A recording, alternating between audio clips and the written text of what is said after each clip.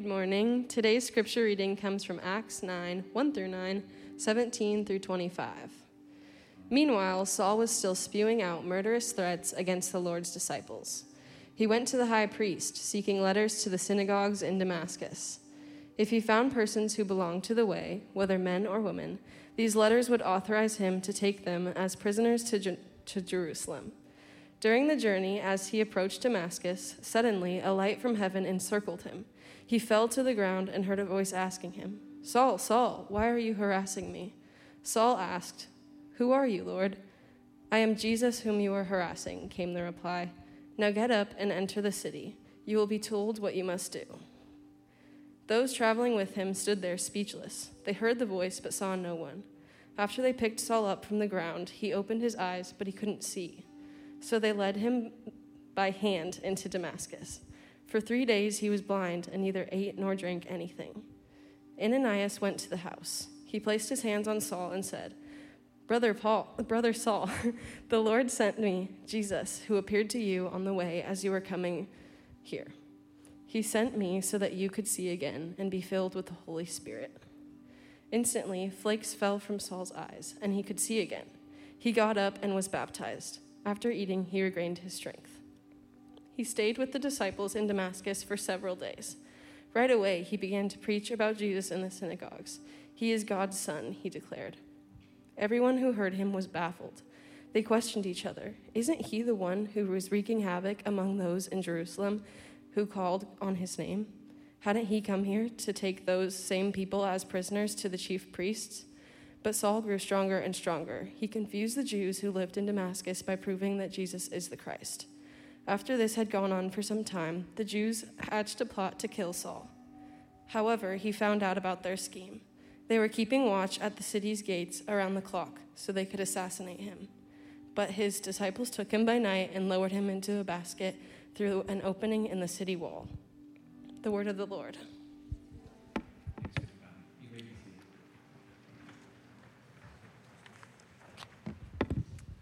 Good morning. Here's the thing. I was told that chapel was split in half, so it's like north side, south side, and that would be 50-50. But now I know all y'all just choose to go to whatever one you want to go to, because there was so many people here in the first service that it felt like heads in every seat, and now there's like significantly less of you, which truthfully I don't mind, because I am a youth pastor of a small set of youth, so it doesn't even bother me. I feel all the more comfortable now that there's fewer of you in here. I came to Point Loma as a freshman in 2014. Some of y'all were just entering high school at that time. I graduated from Point Loma in 2018. So for those of you seniors, if you came as freshmen, you came right after I left. So we had no overlap. But here I am, happy to be with you. I'm here all the time. I literally preached from this stage yesterday because I'm just here at First Church. My office is literally, there's y'all maybe don't know this, but there's a door that connects this room to the church office, and I'm literally right there all day, every day. So feels like home. I took a gander through my old journals from back in 2014, 2013, 2012, 2011. I just got to say, I have changed so much. I mean, the prayers that I used to pray, looking back at my journal, I wanted to vomit just a little bit. I was so cringy. You know, those games where it's is this a worship song or is this a secular romance song? That is the type of stuff that was all over my journals, and it is disgusting. It makes my skin crawl now. There was a page in my journal dedicated to a list of all the things that I wanted out of a husband one day. And I'm just saying, for those of you who maybe you have a list, maybe you don't, but I just want to say, if you came to Point Loma with the sole intention of getting married, there's a couple people that works out for, but the vast majority of you will leave here still single, and I just want to say that that's okay. There you go. This morning, I'm just going to tell you all of the things that I wish people told me when I was in college. So that's number one. But I was a very, very cringy Christian back then. Like, don't get me wrong, I loved Jesus. And that was true. I really, really, really loved Jesus. But I also just really wanted the people around me to love Jesus too, and to understand that they were loved by Jesus. But it ended up being me holding my own experience with God as like the standard. So anyone who had different experiences with God or who believed in God differently than me, I would really judge them. And I mean, 2014 Malin would not call it judgment. 2014 Malin would probably call it something like love. Like, oh, but I just love them so much. Like, that poor person, they're just so lost. When in all actuality, they're like sitting next to me in church on Sunday morning. Like, they just have a different faith experience than me. But I judged everyone in hopes that if I prayed hard enough, their faith experience would look identical to mine. But the thing is, my prayers were genuine. Like, I genuinely sought righteousness. Like, I really, really, really wanted to reflect Jesus.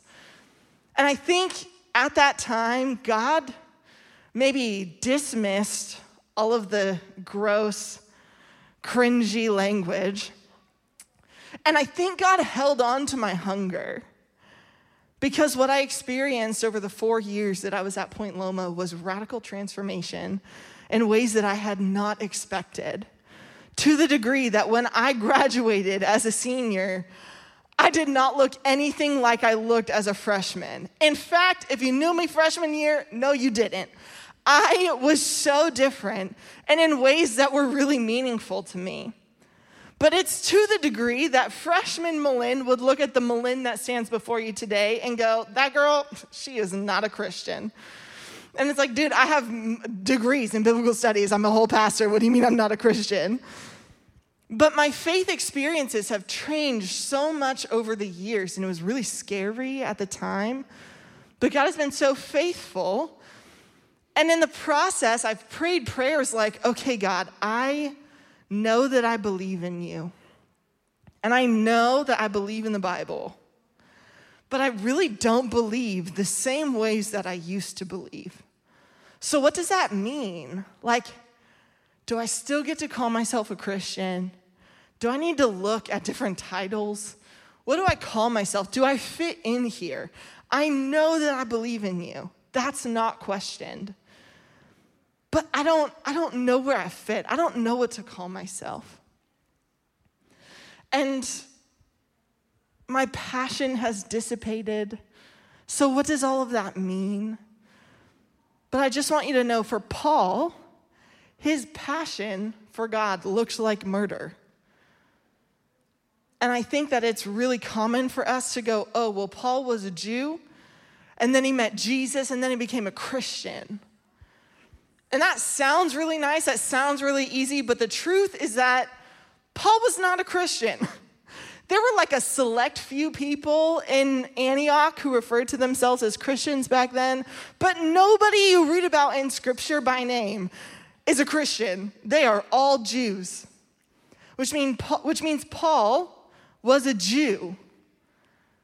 And then he met Jesus, and he remained a Jew. He just changed. He just became a Jew that chose to follow Jesus.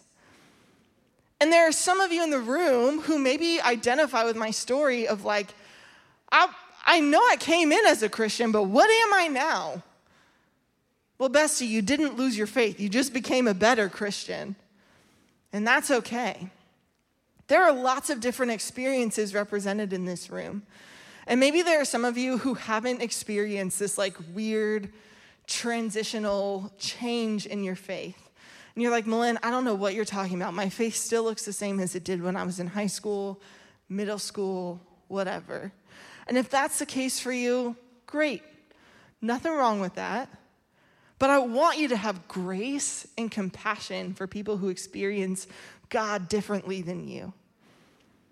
I want you to remember that there is a really wide variety of Christians all over the world who experience God differently than you, and they still belong in the family of Christianity. They still belong under the umbrella of the church, and it is okay. if they experience God differently than you do, if they believe differently than you do. Just have grace. And there are some of you in the room who maybe you're in the throes, like the thick of really confusing experiences and changes where you're like, man, I am looking at the things that I once held as essential truths and they don't feel very true anymore. And my faith used to be on a solid rock, but now I feel like I'm on shifting sands. What is going on? I know that I still believe in God, but I have all of these questions. And here's what I'll say to you. That is very normal. And your story is represented in Scripture. When Paul met Jesus, he was blind and couldn't eat or drink for 3 days because it's so confusing to have a faith experience one way your whole life, and then suddenly it feels like everything is changing. It's okay if you're confused. It's okay if it hurts. But I want you to know that there are people around you who love you, and God loves you. And if you bring these things to God in honesty, if you tell God how you really feel, God's going to meet you where you're at. And maybe, just maybe, what you're experiencing is actually an answered prayer. Maybe one day, long ago, you asked God to cleanse you from everything that displeases him. And maybe some of those essential truths that you held on to so tightly, maybe they just weren't true. And maybe that's what God is cleansing you of. But know that in this season of changes, God is molding you in beautiful, beautiful ways, just like God molded and shaped Paul. And there are some of you in the room who maybe you're on the other end of it and you're like, yeah, I genuinely, I don't know if I'm a Christian anymore. I don't know. I know that I believe in God. I don't believe anything that I used to believe. I believe completely new things about God, but I know that I believe in God. Again, bestie, you did not lose your faith. You just became a better Christian. And that is good. It is okay. Y'all don't even have fully developed prefrontal cortexes yet. You should be changing. Your life should look different than it did a few years ago. And you know what? It's going to continue to look different than it does now. And that is good. It is okay if you looked one way a few years ago and you wouldn't even be able to recognize yourself today. That's exactly what happened to Paul, who remained a Jew his whole time, his whole life. And it is okay for you to have different experiences and find yourself still represented with the same title of Christian. It is okay. You're going to make it. It's going to be okay. I'm going to pray for us this morning, and then we'll dismiss. But God, thank you so much for the ways that you have been constant and consistent in the midst of all of our complexities and the evolution of our minds and our bodies and our hearts and our interests and our passions. And God, for those of us in the room that have remained the same, I just pray that you would give us an awareness for the fact that it is okay if people are different than us. I pray that you would give us more grace, more compassion, more understanding, and that maybe even we would begin to learn from those who experience you differently than we do. And for those in the room who are really confused right now, who feel like their faith is in shambles, God, I ask that you would meet them in the midst of it and let them know that it's okay and that you'll pull them out of it. And God, for those of us who find ourselves completely transformed into basically different humans, God, thank you for the ways that you have molded us into better people. We praise you for your faithfulness, for the ways that you answered prayers that we prayed long ago that we did not expect to be answered in this way. God, we call you faithful for that. We love you. We are so grateful. In Jesus' name, amen. Y'all are dismissed.